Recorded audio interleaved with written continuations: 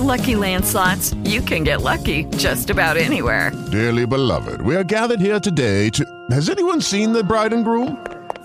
Sorry, we're here. We were getting lucky in the limo and we lost track of time.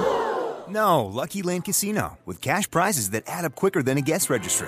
In that case, I pronounce you lucky. Play for free at LuckyLandSlots.com. Daily bonuses are waiting. No purchase necessary. Void where prohibited by law. 18+. Terms and conditions apply. See website for details.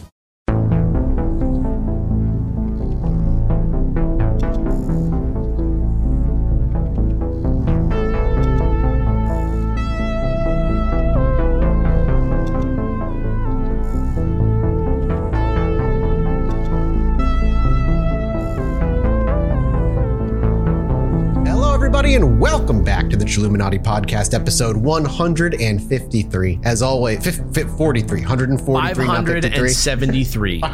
699, 420. Wieners. What is a number? What is a number? We are according math. to one of those 80085. Oh, scandalous, Jesse, scandalous. As always, I'm one of your hosts, Mike Martin, joined by the Sonny and Cher of LA.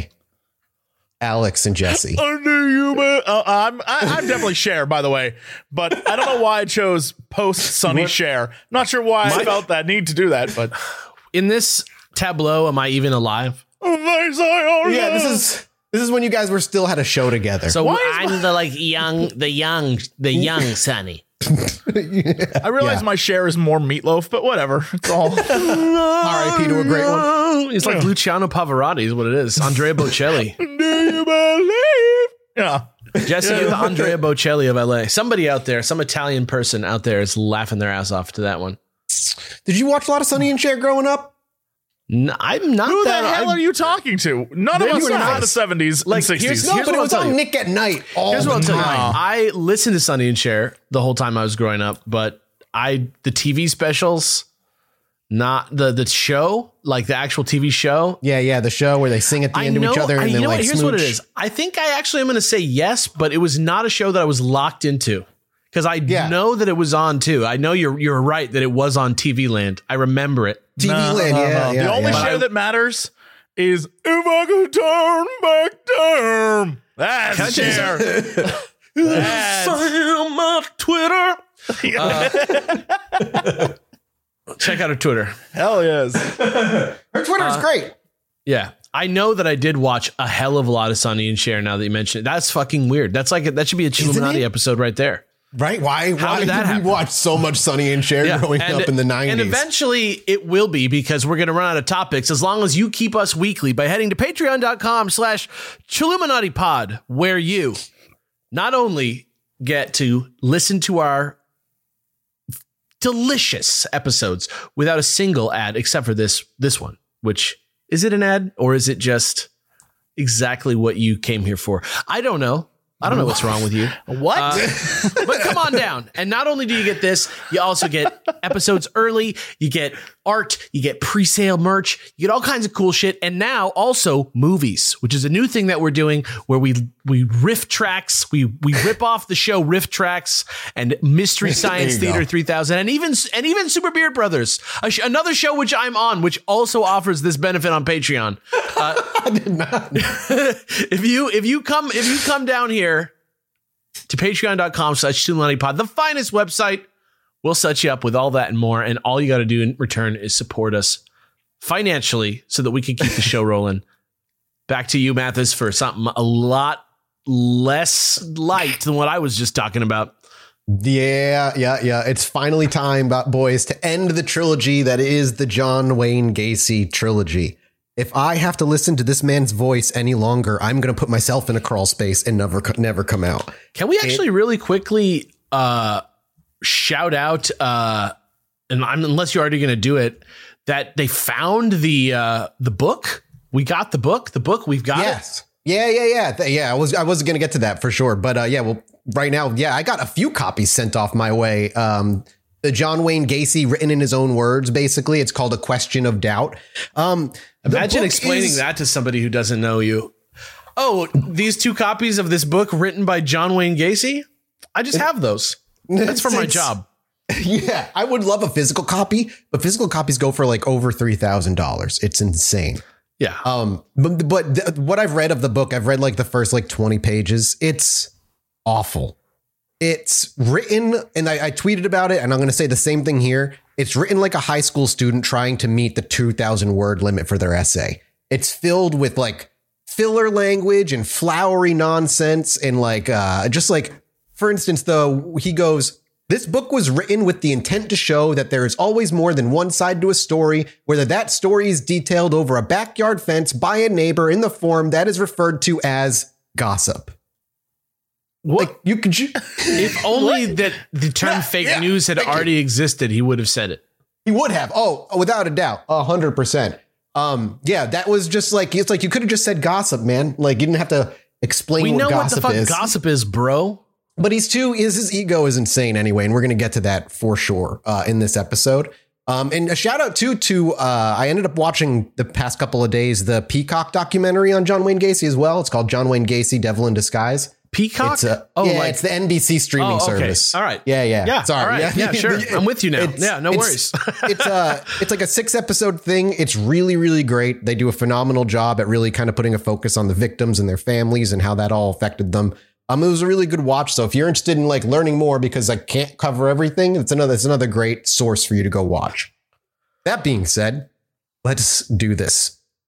Last episode, gentlemen, we examined the kind of person that John Wayne Gacy actually was after his initial arrest for the crime of sodomy and a sentence of 10 years, which Gacy only ended up serving less than 2 years of, thanks to his manipulative behavior and, dare I say, lackluster justice system / chicken buckets / KFC herbs and spices. The Colonel became the barn boss. I cannot believe this all started with a man who bought the government with chicken. The Colonel became the barn boss, became the biatch. I can't figure out why he didn't immediately go. Like, if I knew the chicken method worked, I would always return to it. Always. Right? He didn't go back to it after. He decided to be construction guy instead. KFC would have been so much more useful. He would have gotten away with it forever. What a piece of shit. Yeah. And after being set free, it would be less than 2 years before he would commit his first murder, leading to the eventual deaths of 3 young innocent boys and men within a short time of one another. His wife, Carol, would openly complain of the sickly smell of death always lingering within their house, having open arguments with Gacy, telling him he needed to hire someone to go under the house and take care of whatever died down there. Gacy would in turn insist nothing died, that it was probably just a sewer problem. And as their relationship slowly deteriorated over those few years together, which if you want the details of that relationship, go listen to last episode, Carol eventually divorced Gacy and then moved out with her and his children. He has 2 daughters that are by him out there. By with him. Is that like blood related? Like daughters by Gacy. Daughters by Gacy. And with his wife and kids gone and the home to himself, it's as though he threw off whatever imaginary shackles he still had on and went from murdering 3 boys over 3 years to murdering 30 more over 4 years. God fucking damn it, dude. He basically went into what's like a berserker mode. His body count was allowed to get so high due to a number of circumstances. Partly because of his outgoing and social personality, involving himself in politics and charities, and a hobby as Pogo the Clown for children's parties, but in large part because of the repeated failure of the Chicago police to investigate numerous reports of sexual abuse, assault, and kidnapping, simply because the victims always ended up as homosexual men. And that was not on their list of priorities. In today's episode, I'm not going to go over every single murder Gacy committed, but instead, I just want to go over 2 separate incidents. The first one we're going to go over is Gacy's final murder, the one that got him caught in the end. And then another assault that happened prior, where the victim not only got away, but was able to go to the police, identify Gacy, and the cops did nothing about it. The reason I want to do it this way, is to showcase how utterly insane it is that Gacy got away with this for so long. Most serial killers, by the time they get caught, do so because they get sloppy, some even taunting the police directly. But that's not true of Gacy. Gacy's last murder is nearly identical to every murder prior. The only reason he got caught is because the 33rd murder just happened to fall into the right cop's hands with the right witnesses who gave enough of a shit to follow up on the family's requests. The 33rd murder. 33rd. The 33rd. Within a span of 4 or 5 years. It's fucking insane. He was going he was having like mere weeks between murders, and he would go out and do something called his doubles night, where he would go and kill 2 people in one night and put them in the same grave.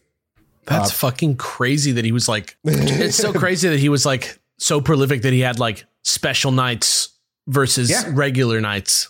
And he was just never, he was getting away with it every time. With the Lucky Land Slots, you can get lucky just about anywhere.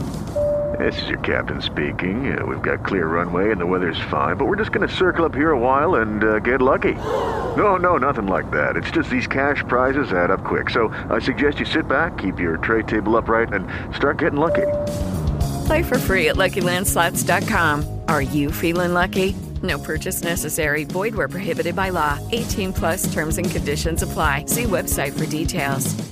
Hey guys, it is Ryan. I'm not sure if you know this about me, but I'm a bit of a fun fanatic when I can. I like to work, but I like fun too. It's a thing. And now the truth is out there. I can tell you about my favorite place to have fun. Chumba Casino. They have hundreds of social casino style games to choose from with new games released each week. You can play for free anytime, anywhere. And each day brings a new chance to collect daily bonuses. So join me in the fun. Sign up now at ChumbaCasino.com. No purchase necessary. VGW. Void where prohibited by law. See terms and conditions. 18+.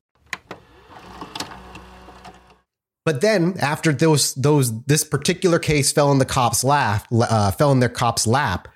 things quickly came apart for Gacy thereafter.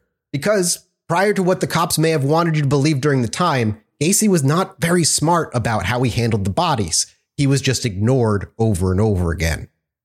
Gacy's thankfully final victim, after over 30 kills in 4 years, was a 15-year-old boy named Robert Peast. Robert, on the evening of December 11th, 1978, was finishing up his shift at Nissan Pharmacy as a stock boy. Earlier that day, John Gacy had come into the store offering the owner to fix up some of his shelves and do a little construction work for him. This had been an ongoing conversation for a couple of days prior to this between Gacy and the owner, and on this day, it seemed like Gacy got the go-ahead. He had begun measuring out shelves in the store before he got talking with Robert, who was stocking the shelves nearby while he was working. The two seemed to have a friendly enough conversation before Gacy told the kid that he was hiring freelance helpers for his construction gig and would be willing to pay him more than he made here. But the conversation never went much further before Gacy had to leave the store, content with the measurings that he'd taken. Later that night, at 8:58 p.m., Robert's mother pulled up to the store as she always did to pick up her son. At home, they had a cake ready to celebrate Robert's sister's birthday, Elizabeth. Rob came running out of the store, leaned into the car, and told his mom to hold on, that a man wanted to talk to him about a contracting job that might pay him more. Just minutes before his mother pulled up, at the back of the store, Gacy had arrived in his 1979 Oldsmobile Delta 88. If you want to know the kind of car he was driving. He had forgotten, quote unquote, his book earlier on the counter and came back for it just before the store closed up. As he was walking out back to his car, he brought up the job to Robert again and said he'd love to get him in get an application for him. That's when Robert ran outside to let his mom know. When he got back, Gacy was a little baffled. Gacy looked a little baffled that he didn't have any applications on hand, but if Rob just came with him real quickly to his house, he could fill it out real quick and get the job started sooner rather than later, and he'd bring him back home. When Rob said he'd wanted to, but his mom was, I know, it's nuts. And again, this is like the 70s thing of just like kids just going with so trusting. Strangers. Yeah. Way too trusting. I mean, like the bargaining phase. Like I want to like figure out a way to like not make it happen. Yeah. Like get in there and be like, Rob, please, God, don't. He's going to kill you. When Rob said he'd wanted to, but his mom was waiting out front, Gacy simply said, don't worry. He only lived a block up and it wouldn't take long. Robert agreed and willingly went with Gacy to his house. This might speak a little bit to Gacy's ego at this point, because he's well aware that his mom was waiting for him outside, and yet, without even thinking about it, he still decided to take this kid as his next victim, where most or all of his victims prior were people who were traveling, hitchhikers, somebody without any witnesses around. After they arrived at his house and going inside, Gacy fiddled about with papers for a bit before moving the conversation over to pictures of him as a clown, as was his MO by this point.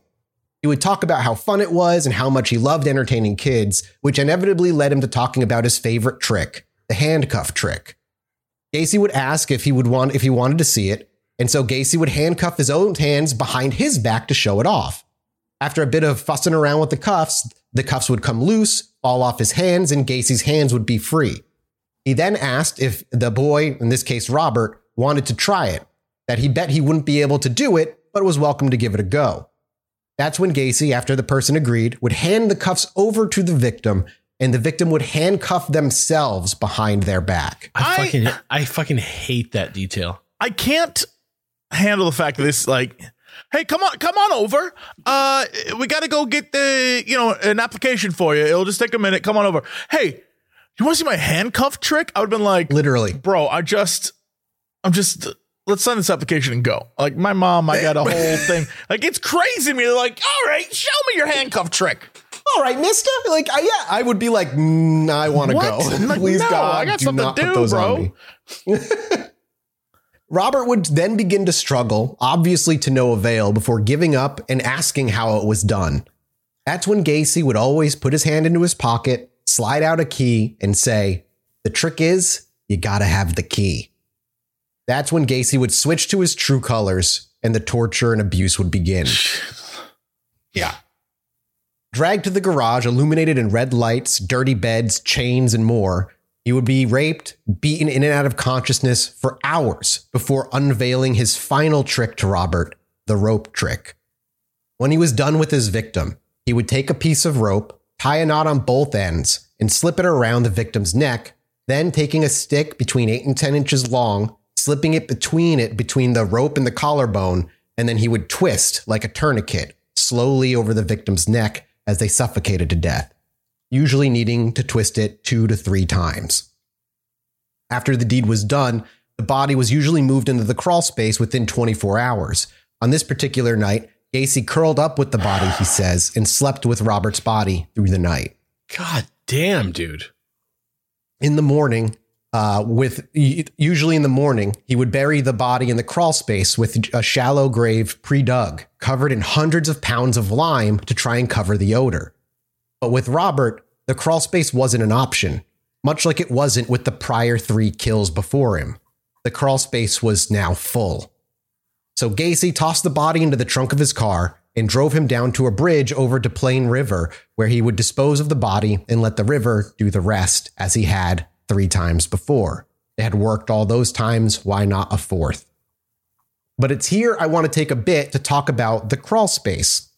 As I've talked about in other episodes, Gacy did indeed hire teenage boys to work with him for his contractor business. He would sleep with most of them and others would become victims. But there are 2 names that are constants who didn't become victims, well, fully, and may have been accomplices to the murders. These 2 men were Michael Rossi and David Cram. Both of these boys worked and lived with Gacy, though at 2 separate times. And both definitely did help with the digging of the graves under the crawl space. Really? Gacy, yeah.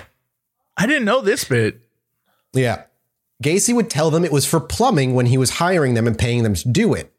The reason he hired them is because Gacy did indeed have a bad back and had heart problems. Didn't it smell like shit? Yeah, well, that's what we're gonna go get to kind of here. It's like what they knew and maybe what they didn't know.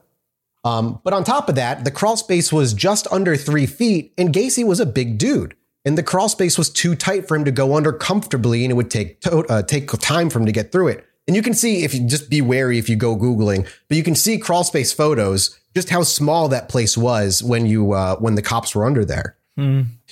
These young guys were leaner, younger, and able to get the work done, which then begs the question. If Gacy had a hard time getting into the crawl space in the first place, how the hell did he manage to move all 33 bodies down there? As one of the victim's sister puts it in the documentary, quote, if he could have done it himself, why involve anyone else at all? And it is an interesting point.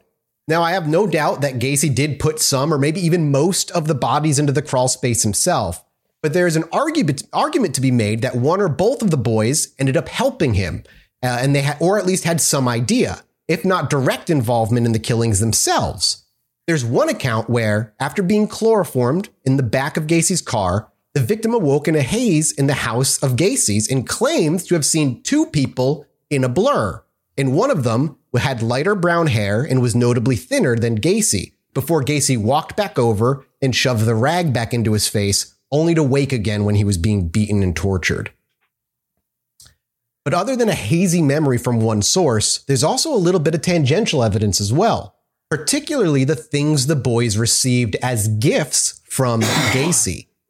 But one that stuck out the most was the car of one of the victims, a white Plymouth, ended up in the possession of Michael Rossi, the one that lived with him second and the one that lived with him the longest, who is currently Gacy's live-in employee.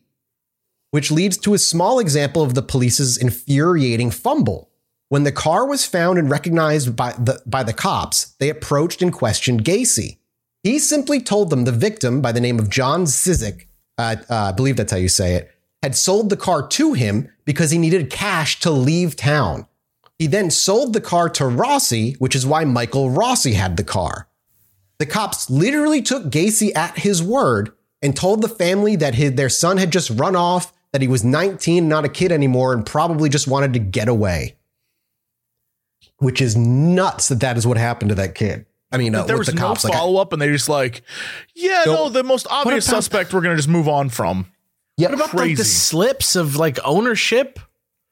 Like no, it was just like tell off and they left, and that happened many, many times. In fact, we won't get into all of them, but the minute he started murdering, like his spree of 30 kills, he would have run in with the cops 6 times and get off every single time. Was he just like, he said he was leaving town, and they were like, oh well. The last 5 check out, so this one must, that's crazy. Well, he would get arrested, not just for like the interview for like a couple missing people, but at the same time, he would also get arrested for attempted assault and rape of people. Like, people would go and report him, and then when he got arrested by the cops, he would tell the cops that they were paid, they were prostitutes, they're lying, this, that, and the other. And because they were gay men, they just would let him go every time. It's crazy.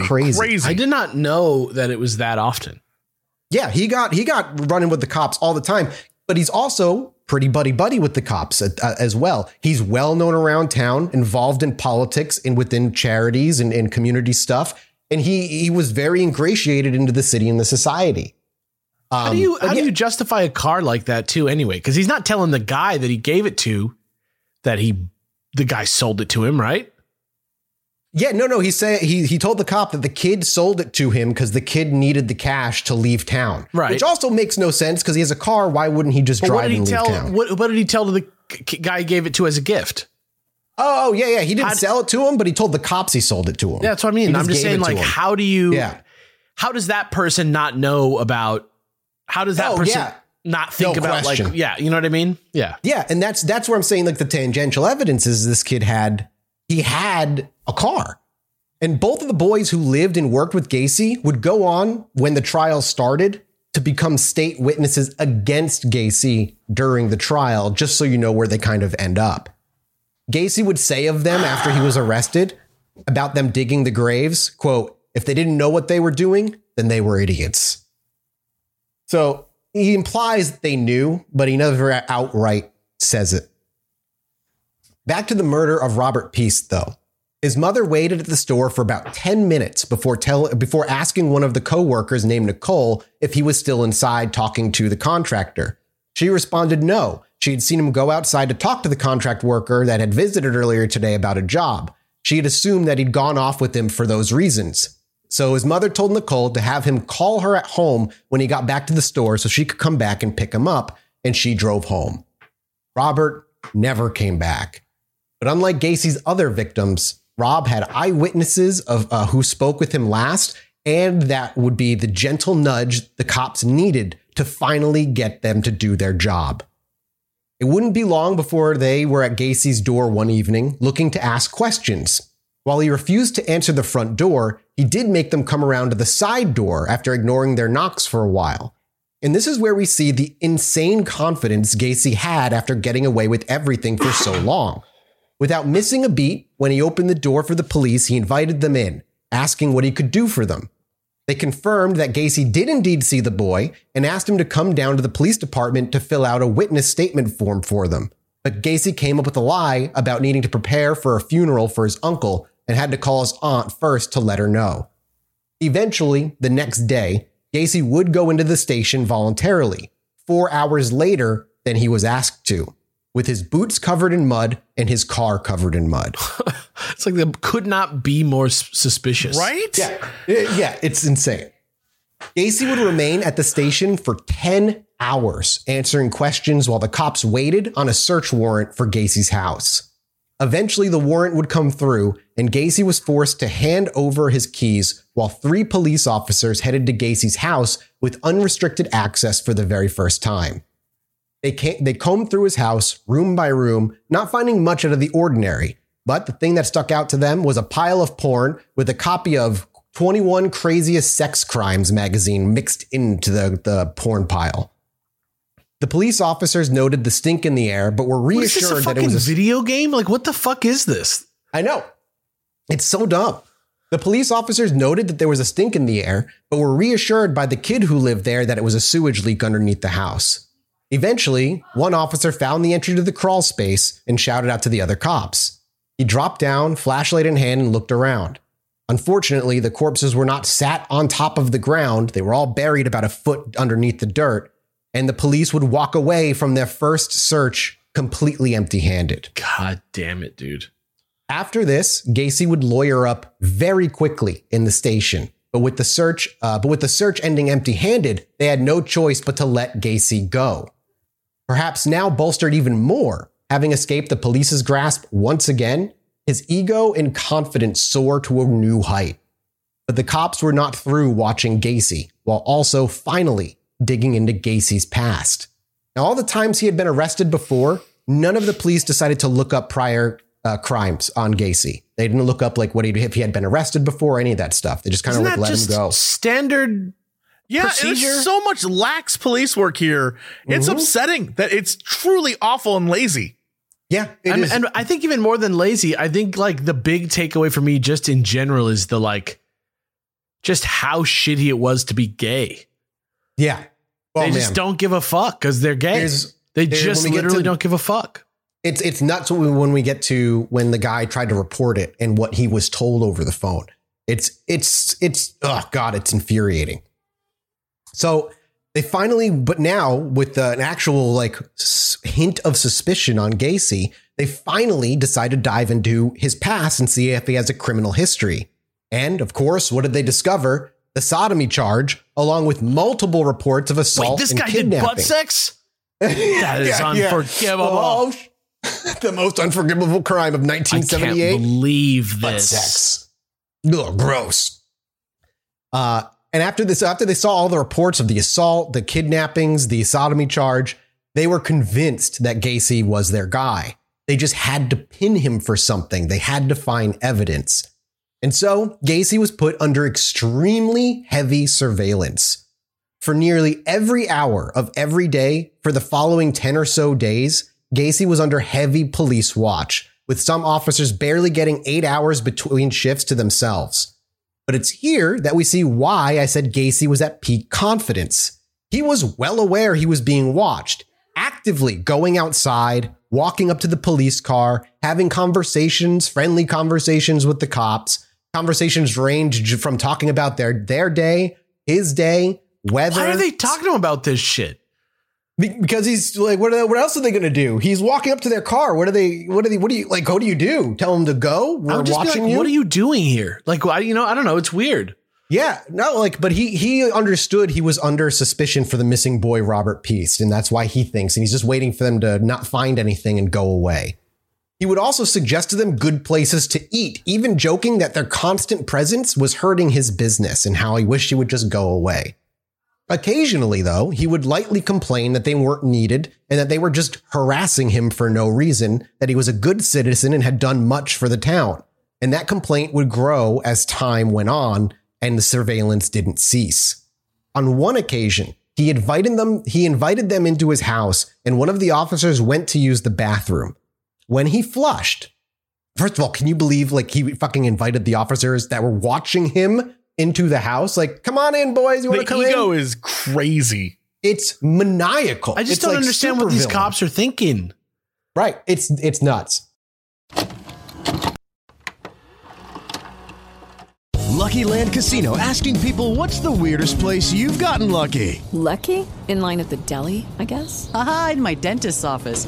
More than once, actually. Do I have to say? Yes, you do. In the car before my kids' PTA meeting. Really? Yes. Excuse me, what's the weirdest place you've gotten lucky? I never win and tell. Well, there you have it. You can get lucky anywhere, playing at LuckyLandSlots.com. Play for free right now. Are you feeling lucky? No purchase necessary. Void where prohibited by law. 18+. Terms and conditions apply. See website for details.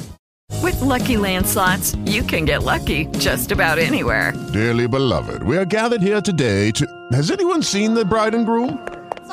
Sorry, we're here. We were getting lucky in the limo and we lost track of time.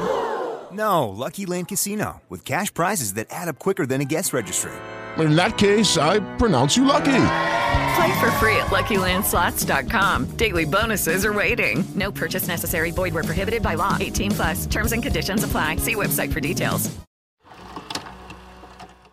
However, when they went inside, one of the cops went to the bathroom, and when he flushed, he recalls smelling a scent that could only be of something rotting, one he knew well, and knew they needed another search warrant to go where the sewage leaks were and look again. Famously, he even took them out. John Wayne Gacy, toward near the end of his surveillance, took the cops who were watching him out to breakfast. Like got in the cop car and they went off to a restaurant he suggested. Why the fuck would the cops be like, I would love to go to breakfast? Well, Gacy believes in this moment he's making friends with these people. He's trying to make friends, trying to work weasel his way in so that they won't ever suspect him. And if they ever say anything, they might just let him go. Meanwhile, the cops are convinced this is their guy, and they're just kind of playing along, I think, to keep him calm. They're just waiting to see what the fuck he's going to do, basically? Yeah, they're following him everywhere, too. Not just like outside his home. They're following where he drives. He's being watched almost Tommy Patera style back towards Tommy Patera's like end of his killing career. Famously, like I said, he took him out to breakfast, and it's here he made a very infamous joke. And quote, the joke went, quote, you know, clowns can get away with murder. And he said that right to the police, knowing the cops know he's he's Pogo the Clown, and just like openly kind of like soft confesses right then and there. So these guys are like sitting here just like slapping each other's legs under the table. Like, look at this shit. He's fucking telling us. They more or less like they bring that up like it was just like he was taunting them in his own way. He was like the maniacal ego in his own way of just telling them that he committed murder. Right. But the pressure was starting to get to Gacy. He had a defense attorney at this point, and this defense attorney, this was his first private defense attorney job. He was a public defender prior to this, and John Wayne Gacy ended up being his first one. And this comes from the book that he wrote, which is very, very biased on in the form of like leaning toward just trying to get Gacy labeled as insane when he really wasn't. But the story goes that toward the end of his surveillance, Gacy would go to the hotel where his defense attorney was, simply because while he was in the office with the defense attorney, due to attorney-client privilege, the cops couldn't follow him in there. And so he had a time in privacy. While he was in there, he was visibly very drunk and supposedly just openly admitted to everything to his defense attorney, going over all of the kills, where the bodies were, and didn't know what to do. He would eventually fall asleep in the chair in a drunken stupor and would at some point in the middle of his sleep stand up and stick his arms out like Frankenstein and sleepwalk around the office before sitting back down in the chair and going back to sleep, apparently. Like, no bullshit? Or like no bullshit. Like he may have been putting on an act. Right. That's okay. That's what I mean. Yeah. Like the defense attorney says that he was convinced he was actually sleepwalking But I don't necessarily believe that, because I don't think you get up and Frankenstein arm out and walk around. Right. That's not how sleepwalking looks. That's right. How it, like, on TV, maybe it was portrayed, but. Yeah, it's nuts. Now, whether or not like that story is true, that comes from his defense attorney, but the defense attorney never went out and told the cops any of this. He kept it to himself, and he started working on ways they could maybe, when the trial inevitably came, working on an insane plea. We'll get to what his defense ended up being after he gets caught. Eventually, though, the pressure of being under constant watch was getting to him, whether because it was disallowing him to commit another murder, felt the pressure of being discovered, or maybe a bit of the both. The friendly conversations with the cops became more aggressive, and his driving became more erratic, actually losing the cops for hours at a time sometimes. And the police were starting to get worried. When they lost him hours at a time one time, they actually found him at the graveyard, talking to his father's gravestone for hours. They were getting concerned that Gacy was showing signs that he might attempt suicide. And while new information was coming up as they were found and interviewed living victims, people who had been abused by Gacy, as they were finally starting to connect the dots as to what was going on, they still had no search warrant for the house and no open reason to put him behind bars yet. Once they were convinced of Gacy's potential suicide, though, they needed any reason to get him in cuffs and arrest him. And luckily, when they learned a friend of Gacy's had been given marijuana by him, they finally had a reason and moved in to arrest John Wayne. Marijuana was the reason. Oh my God. Marijuana and sodomy. The devil's tools. Yes. It was a charge of marijuana possession that ended up getting John Wayne Gacy finally arrested at his home. That's like taxes taking down Capone. That sucks. That sucks. It sucks. It's a mixture of taxes and syphilis. I mean, you're right. Yeah, fair enough. Meanwhile, though, the search warrant had been requested, but not yet given. The whole ride from when Gacy got arrested down to the police station, Gacy attempted to persuade the officers to let him know what was going on, acting confused the whole time. He would say to them that we've become friends over these last few days, that you can tell me anything. I didn't do it. I'm innocent. Just tell me what's going on. It would be so hard for me not to just smack this guy in the face. I imagine that there was a high degree of wanting to turn around and punch this man from many, many, many different people. When he arrived, he was informed of the drug charge and placed in a room while they awaited the search warrant, which had finally been granted. Gacy's home would shortly thereafter be swarmed with police vehicles and unmarked vehicles as the initial search began. One officer, Officer Genty, donned coveralls and boots as the crawl space was where he wanted to check the most. Genty had a little run-in with Gacy a couple years back when a girl went missing and wasn't terribly surprised when he wound up here in search of a missing kid. Gacy had nothing to do with the missing girl, but people had kind of pointed in Gacy's direction, and so he had a couple of questions for him. That was a couple of years prior to this. It didn't take Genty long to see some bizarre depressions in the raw dirt. Unlike before, the dirt itself was now soaked with water, with shallow pools of water having settled into the graves. As he pushed forward just a couple steps, he caught sight of what looked like a hair sticking out of the dirt. With his hands, he dug through the wet, muddy soil and very quickly came upon a bone. He whipped around, looked up at the officers, and shouted, "Charge him!" They'd finally found the bodies. I can imagine that moment for him was like exhilarating, being able to shout up in a movie way, just like, "Charge him! We got him! We got him!" After all this bullshit, I would be ready to like when Batman punches the guy a few too many times. Speaking of Batman, it does have kind of like the, I don't know, I'm trying to think of the time frame, but towards the end of the film, when a certain character is arrested, and that's the look in his face. I imagine this exact same thing. It's like, he's really thrilled about the whole thing. Yeah, it's nuts. And the reason that the whole crawl space had been soaked is that between the time that he was let out and he was finally arrested, he completely filled his crawl space with like the sewage. He had turned off like the sewage and flooded it, and then ended up draining it, thinking that might wipe away. I don't know what his thought process that was. Maybe if he made it muddy, they wouldn't go down there or something. But that's what he did. And there's not a huge reason other than maybe he was trying to wipe away evidence. Shortly after Gacy had been delivered to the security room, an officer busted in and shouted at Gacy, calling him a jagoff and saying he was under arrest for murder, that they'd found the bodies. Gacy had no emotional response. After he was done being berated, he simply asked, "Have you found the crawl space?" The officer nodded and Gacy replied, "That's what the lime is for, to cover the sewer dampness and what you found down there." When asked how many bodies were in the crawl space, he said, "I'm not sure." They asked if Robert Piest was there, and Gacy had denied it, saying he wasn't. He had simply run out of room. After a little more questioning, Gacy said, "I want to clear the air. I know the game is over. The lime was used to cover the smell. The bodies have been down there a long time, and there are more bodies off the property."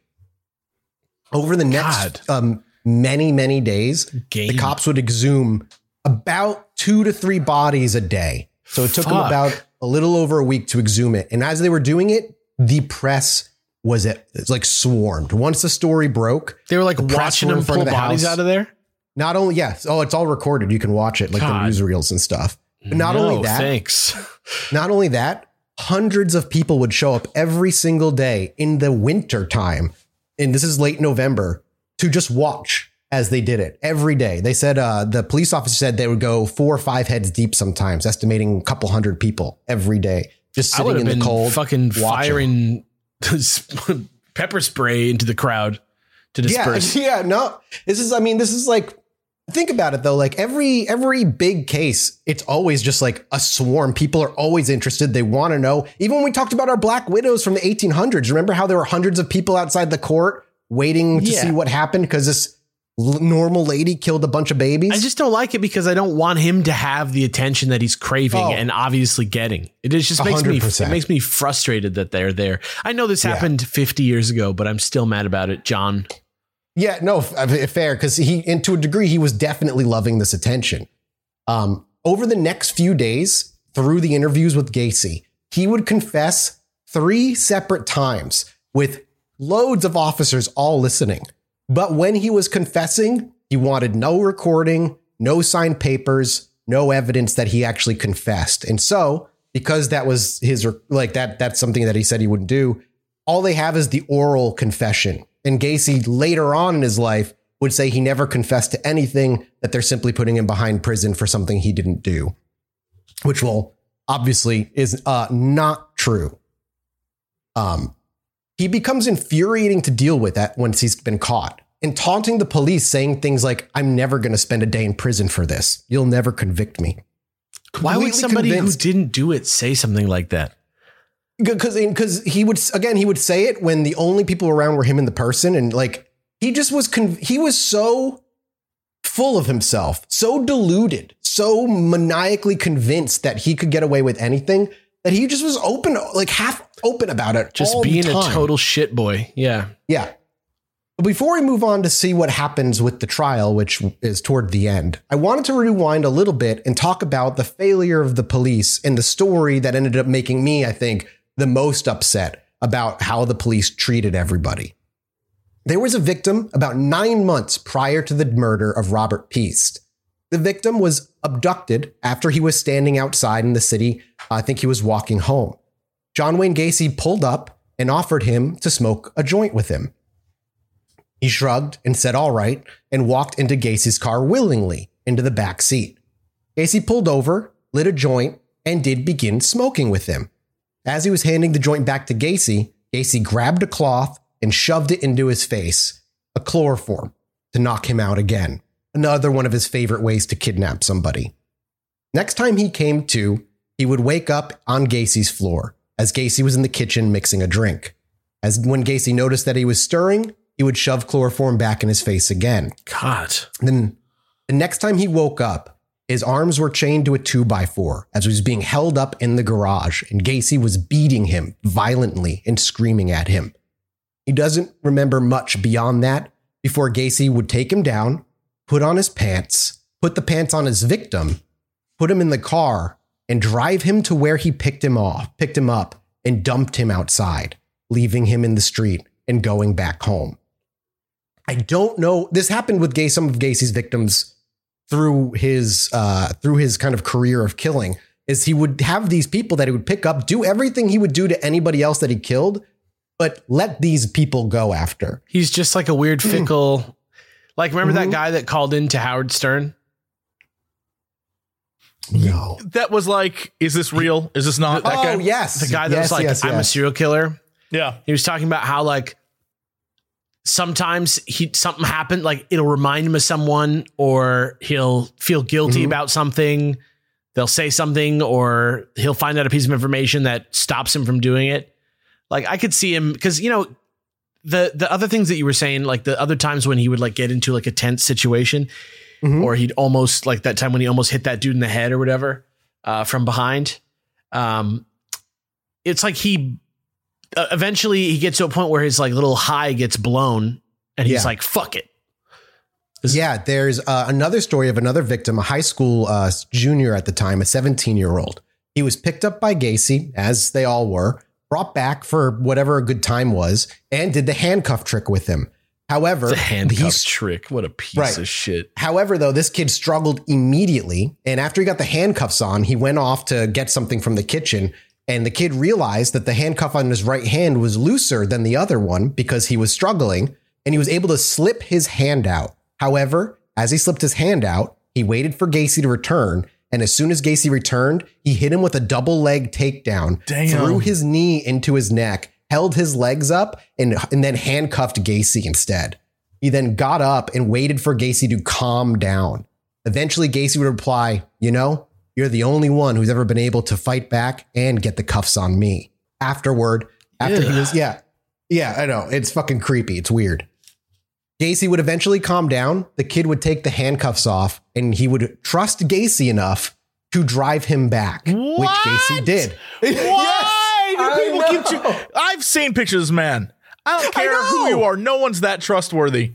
I don't get it. In an interview with this guy, he said, in hindsight, the smarter thing to do would have been run. The smarter thing, dude. He should have just kept his knee on the man's throat and ended it. Yeah. Oh my God. Be done with it. It's nuts. Maybe it was something that was in the water. Like, I don't understand why they were just like, all right, Gacy, I'll trust you enough to take me home. Gee golly, after you tried to fucking kill me. It's insane.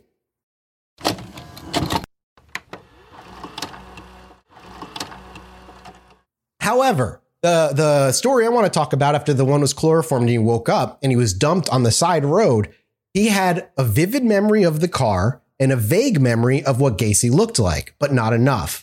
He went right to the police that night and reported it, but because he couldn't remember much, there wasn't much of a report. It was very light on details. When he went home to his boyfriend, he told the whole situation. And for the next 3 to 4 weeks, anytime they had free time, they would go into their car, go out looking for Gacy and his car. Because if it could happen to him, he was convinced that he might kill somebody else out there. That's what I'm saying. Yeah. I like, in the moment, I would have been like, I'm ending you. Like, I just... Yeah. This isn't the wrestler, though. This is the other guy who was chloroformed. The wrestler just went back to his normal life after that. How? How do you go back? I don't know. How do you go back? I have no idea. This guy did not. This is so infuriating. I always forget how angry I get during these fucking episodes.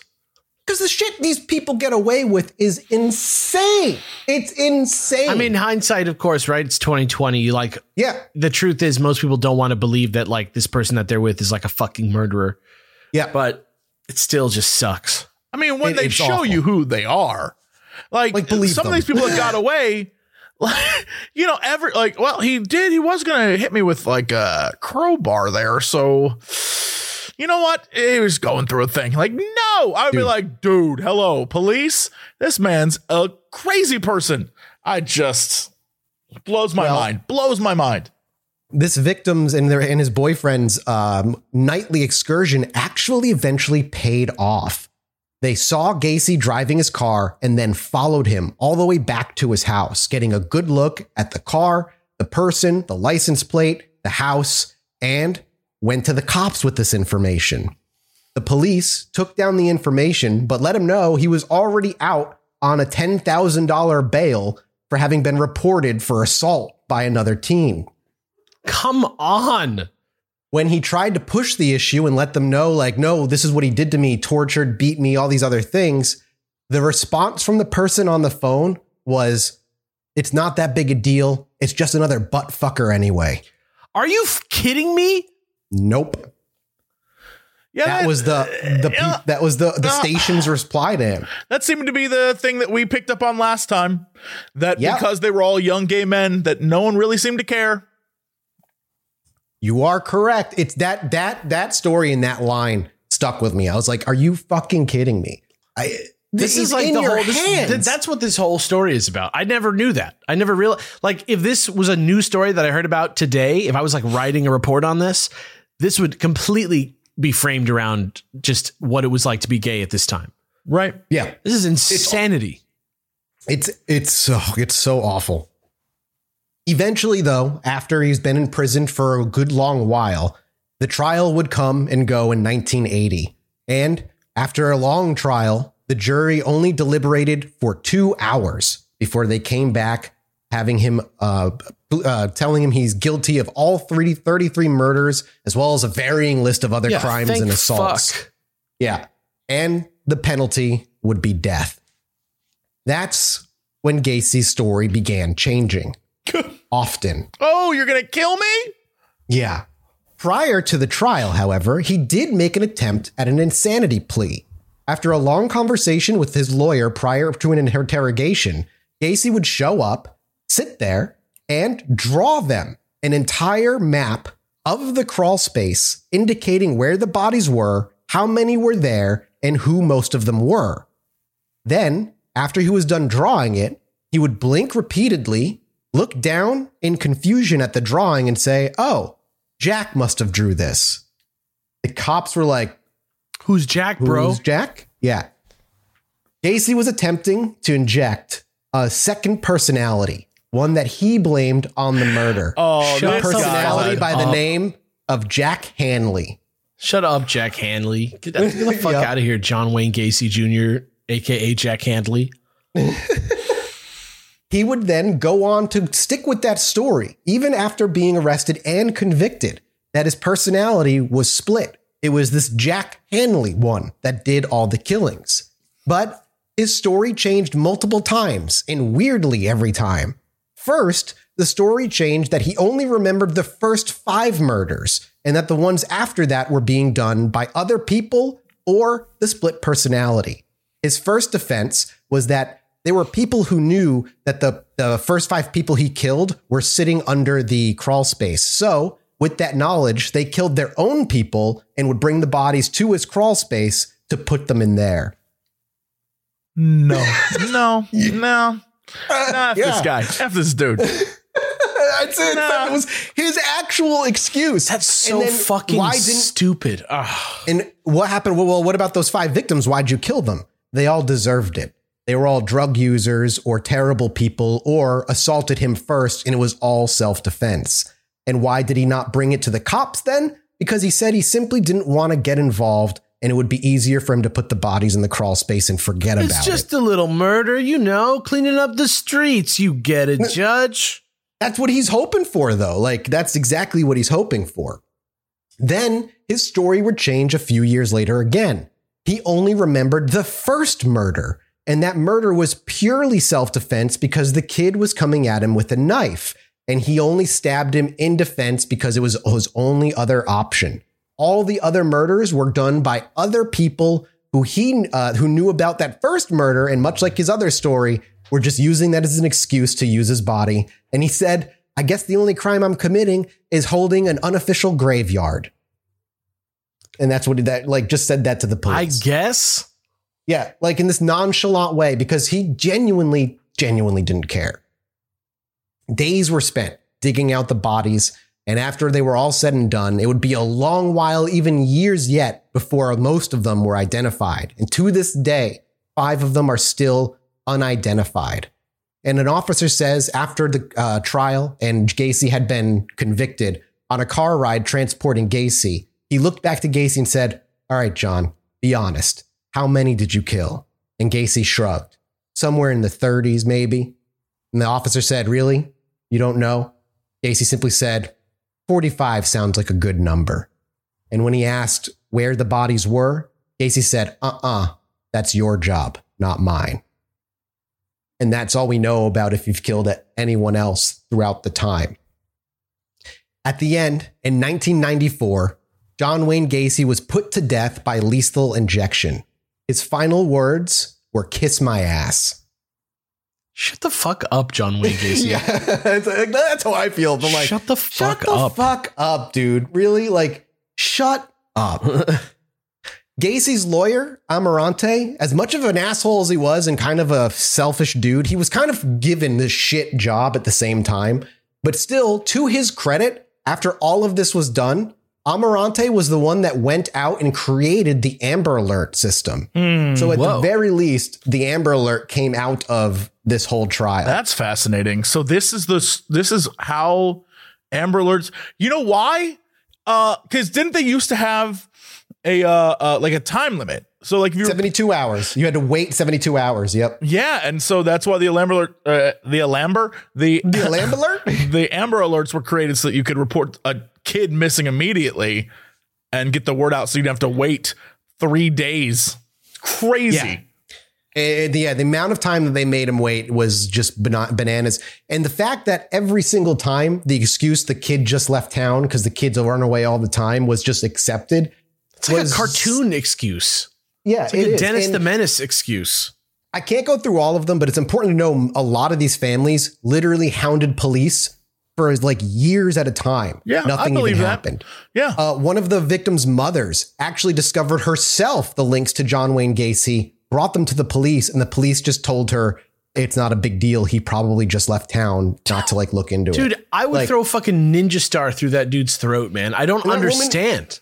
That woman was very clearly in like her mid to late 70s, and she was hustling around doing the work. She told her daughter, a lot of people will stay home and pray. I'm going to find the fucker who killed my son. Oh my God.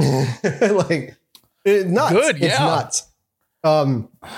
But gentlemen, this is where we bring the story of John Wayne Gacy to a close. I hope we did our due diligence and really dug into who he was as a person, his history, his whiny, bitchy personality, and the annoying, manipulative little liar that he was at the end of the day. What a piece of shit. For all like as sloppy as he was, he did wrap people around his finger with his bizarre charisma. But in the end, he got his due cause and was able to be put down in 1994. And that's it for John Wayne Gacy, boys. The end of the story. I got one last treat for you about John Wayne Gacy. Sure. Do you know what his last meal was? What was his last meal? It was a dozen fried shrimp, French fries, fresh strawberries, Diet Coke, and a bucket of Kentucky fried chicken. Of course he had KFC as his fucking last meal. Insanity. Can you believe that dude. shit? Insanity. The thing that I kind of walk away from this is just like, it's a tragic, it's insanely tragic, but it could have been stopped so much earlier, so many different times. So many every fucking chance. Yeah. Every chance in the world to stop this guy. And it just never happened until the goody little old boy with his little family came into the picture and kind of blew up the whole investigation. And it got out to the press. Yeah, it's nuts. But that's it, everybody. Thank you guys so much. And a big shout out to Deanna, who helped me out with this episode, with this series of episodes, as always. Dude, she's always a killer researcher. Killer series. Knocks it out. We will be back next week with something much, much lighter than true crime before we dive into another true crime series again, God knows when. But we're off to head off to patreon.com/IlluminatiPod to record our mini-sode. We love you. Thanks for your support, and we'll see you next time. Stay cool. Anyway, goodbye. Me and my wife were sitting outside indulging on our porch one night, enjoying ourselves. I needed to go to the bathroom, so I stepped back inside, and after a few moments, I hear my wife go, "Holy shit, get out here." So I quickly dash back outside, and she's looking up at the sky in awe. I look up too, and there's a perfect line of dozen lights traveling across the sky.